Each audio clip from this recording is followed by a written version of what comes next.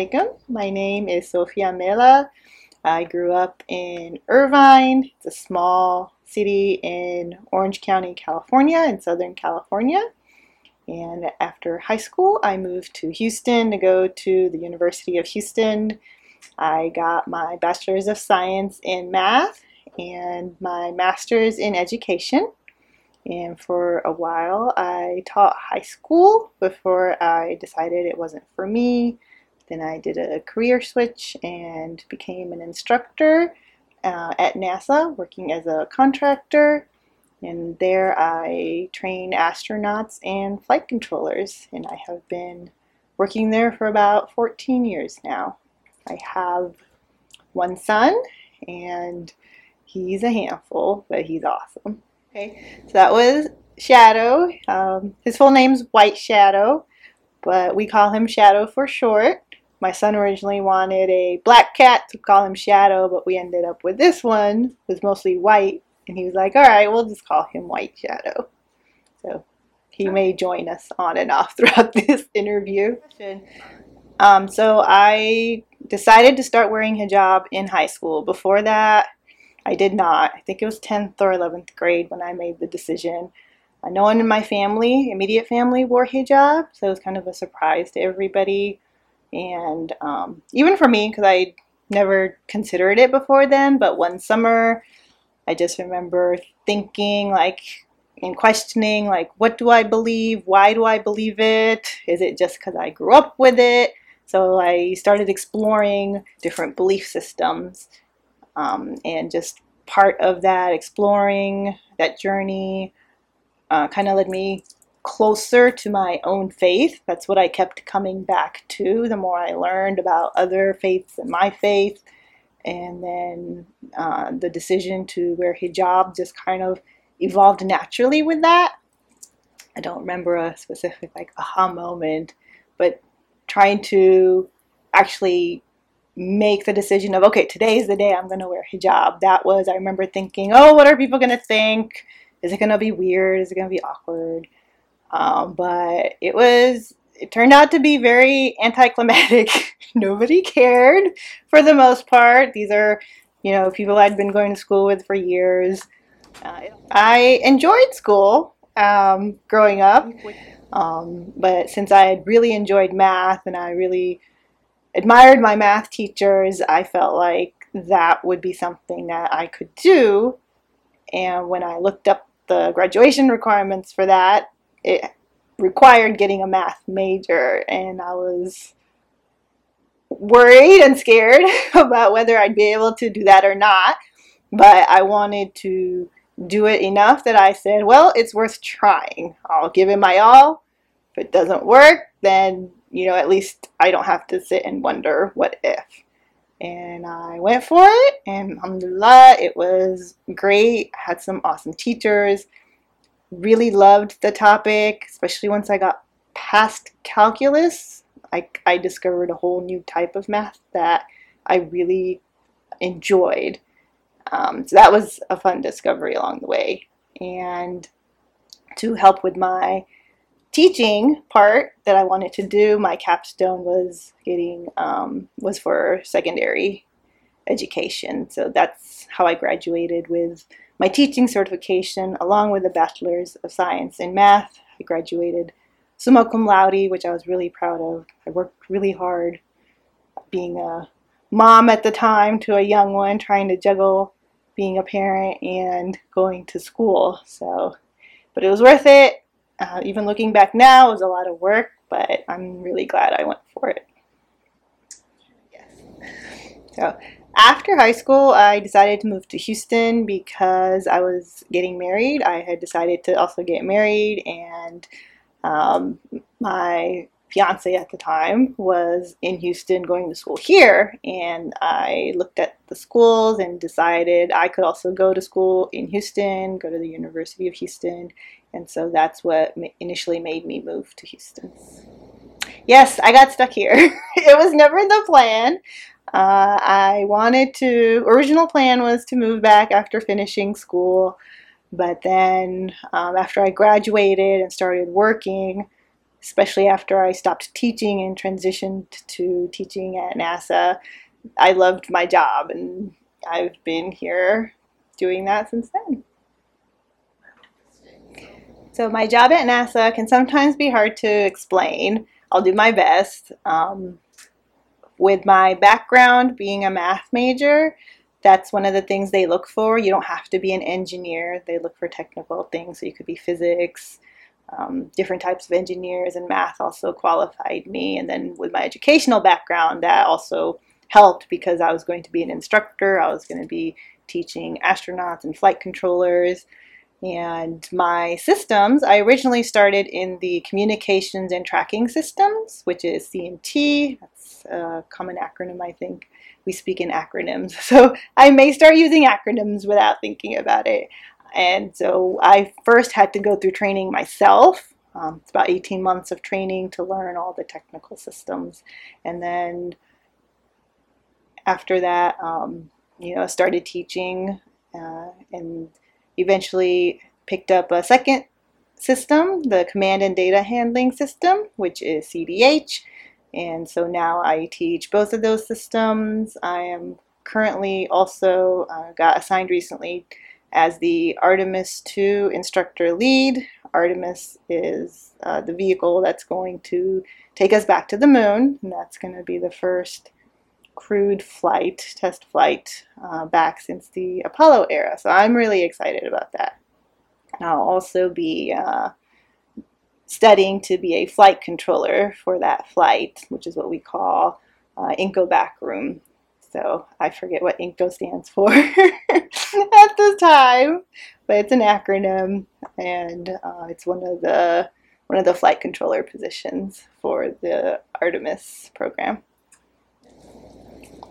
So what attracted me to NASA was when I found out that they had something where it was teaching astronauts and flight controllers. I didn't even originally realize that that was a thing. It wasn't even on my radar. I grew up watching Star Trek, and like space was a big deal for me when I was little. It was just fascinating. Even when I was at school at University of Houston, for my science electives, instead of taking biology or physics, I opted to take astronomy and geology because the astrosciences and the earth sciences just fascinated me. And at the time, no inkling, no thought of actually working at NASA. But then looking back and seeing how I was able to just bring that together and actually be able to work there is great. Um, when I was little, I was kind of a tomboy. I was the oddball out, the black sheep of the family, which made for some very interesting and difficult and conflicting times sometimes. But as I grew up and I became more independent and was able to make my own decisions, things that I wasn't able to do when I was younger, I started taking advantage of being able to make my decisions and do them. One of them I remember thinking to myself when I was growing up is wanting to take karate when my brother was taking karate, but I was not allowed to because I was a girl. And then I would try to practice with him, but one time I used one of the moves against him, and so that stopped him teaching me what he would learn. And so when I got older, started working, I'm done with school. I wanted to, one day it just occurred to me like, hey, I could, I have some time. My son's a little older now. He's in school, and maybe I should see what I want to do. One of the things that I chose to try was karate. I told myself I was going to go sign up for this 1 month free class and just see how it goes. And I ended up loving it and sticking with it. Ended up going all the way to getting a black belt. And I'm also a huge Japanese anime fan, and there's a lot of martial arts anime that I watch, and I was pleasantly surprised to see how much I could tie in from the martial arts I was learning to the concepts in anime, especially a lot of the fighting techniques and names, different philosophies. So it was cool to be able to have it, not just learn martial arts within this little box, but also kind of see it within a bigger cultural context.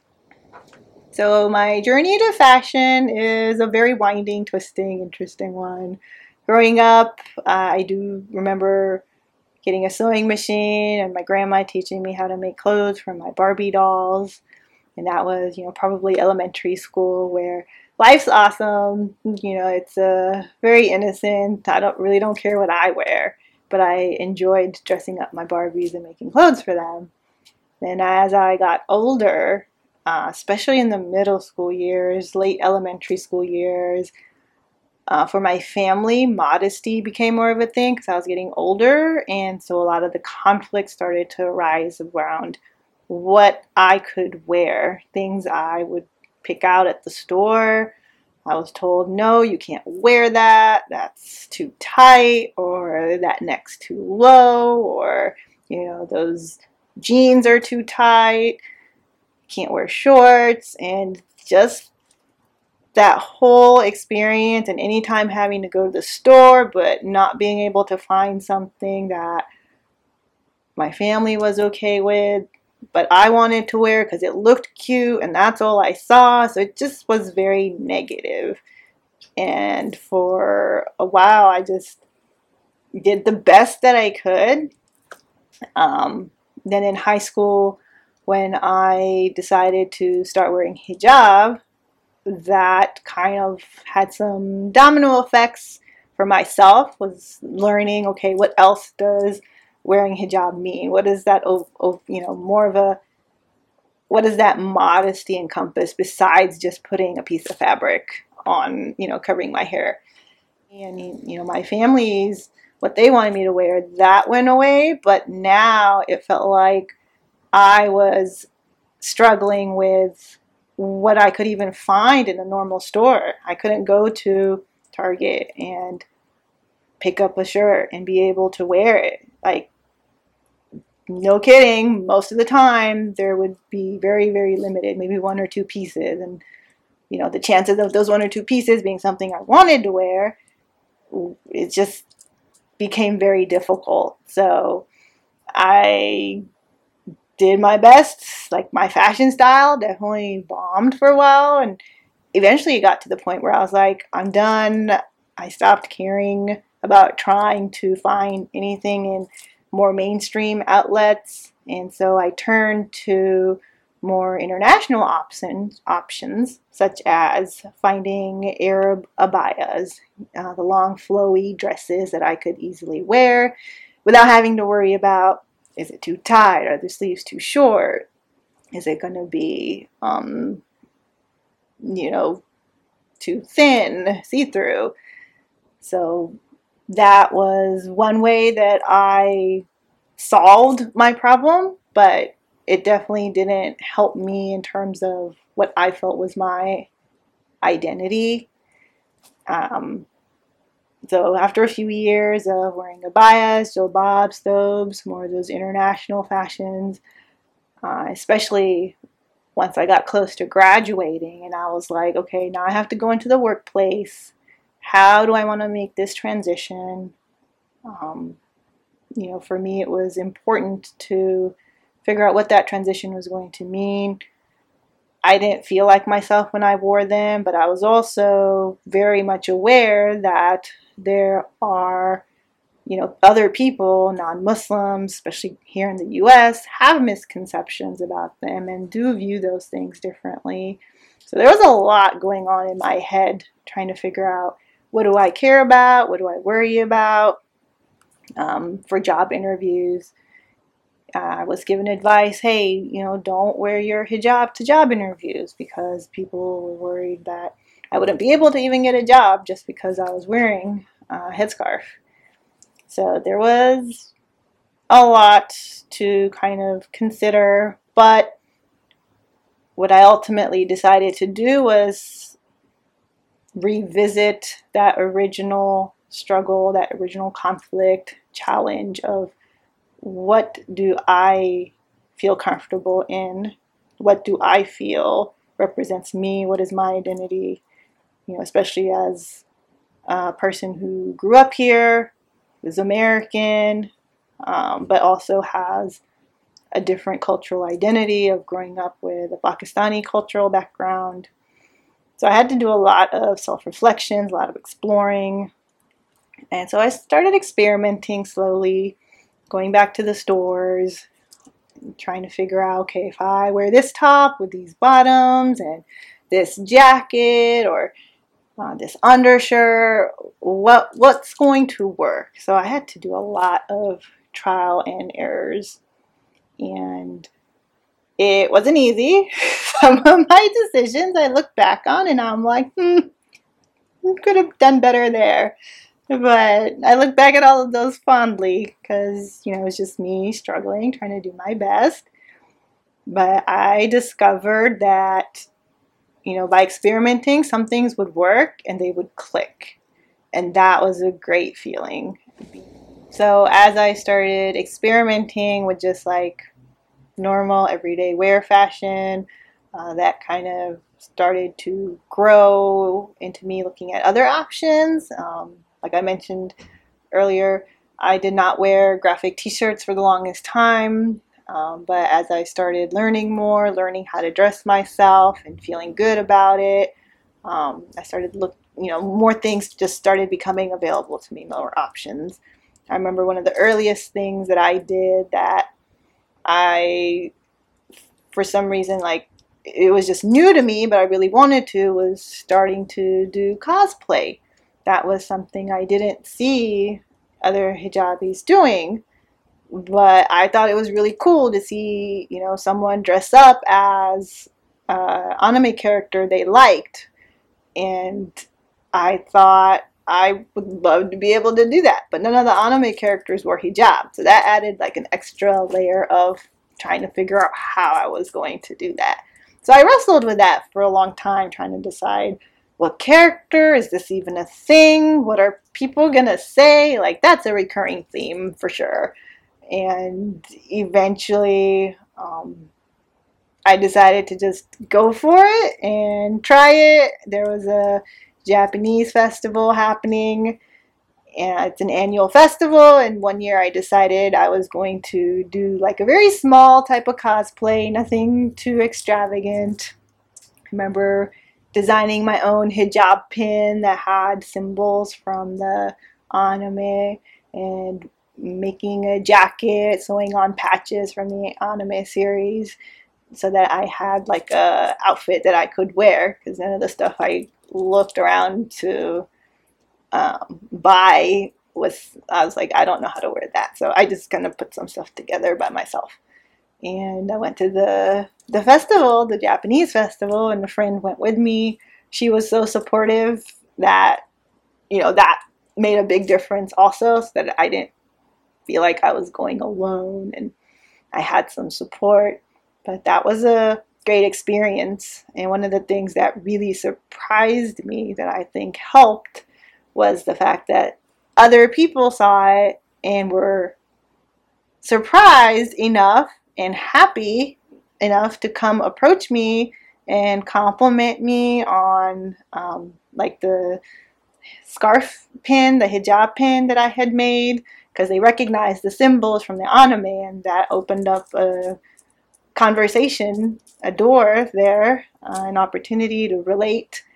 And there was a few of those types of experiences where it occurred to me that, not only was it new for me, it was new for other people too, because they hadn't seen it before and they thought it was really cool too. So, maybe there's negative experiences, and I have had negative experiences surrounding, wearing a headscarf and wearing hijab.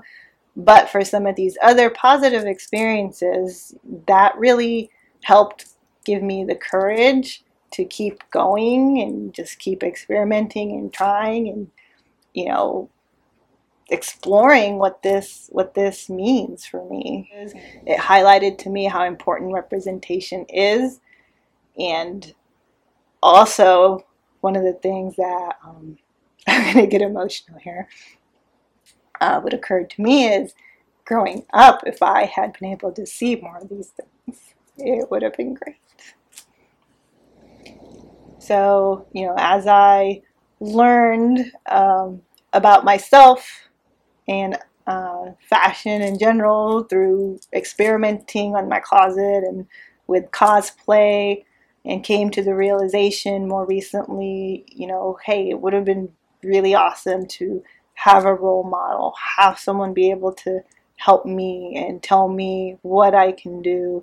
Um, that wish kind of sparked well, now that I've gone through this journey myself, maybe I can help someone else, maybe a little me, and help her and make it a little bit easier for her.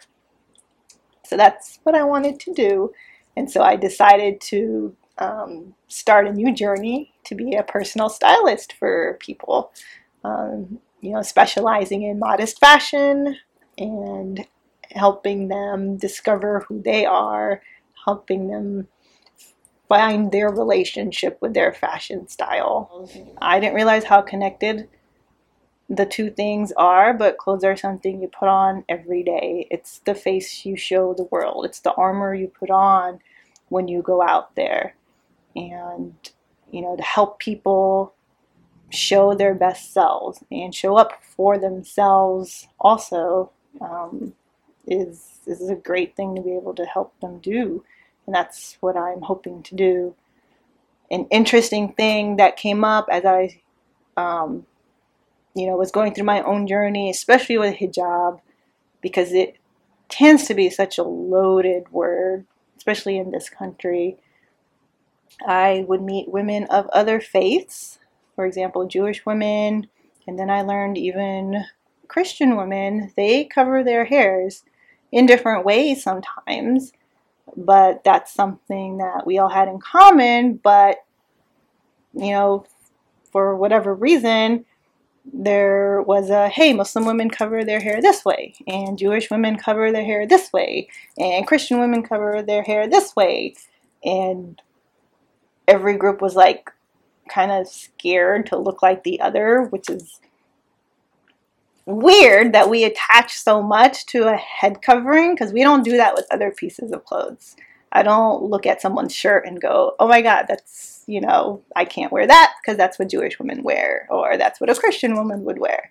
But for some reason, the headscarf has taken on this identity of, if you wear it this certain way, that means you're going to identify as Muslim or be identified as Muslim. And so some, other Jewish or Christian women will be like, I don't want to do that. And then, maybe some Muslim women are going to look at, well, that's how Christian women cover their hair, and I don't want to, do that. I want to look Muslim. So it just made me wonder, like, why we do that, and do we need to do that? And I mean, if you go far back enough in history, it's like, well, fashion changes. So it's not like this is all written in stone somewhere. But that's one of the things that in my personal styling, I'm inclusive. I don't differentiate between Muslim, Jewish, Christian, or even people who aren't of those three faiths. I'm open to working with anybody as a human being. That's how I see myself and how I relate to other people, is we're all human beings. And, the headscarf is kind of like just one little piece of someone's identity. It doesn't need to be front and center. Even if you don't wear a headscarf, that's fine. I remember when I was looking for different headscarf styles, cancer patients have a completely different marketing. I think they're called cancer caps, but like for some reason they were trying really hard not to look too Muslim or, other ways. Like, it's, to me, I'm like, well, you should be able to wear whatever you want to wear. You shouldn't be worried about a stigma attached to something like that. So in addition to my love for anime, I eventually found K-pop. And this was before K-pop became mainstream. And K-dramas was another thing. That was thanks to online streaming. Eventually, I managed to travel to Korea and Japan in separate trips, but it was really cool to be there and see the culture in like the actual country where it's from, instead of just experiencing it through an anime or through a K-drama or through K-pop.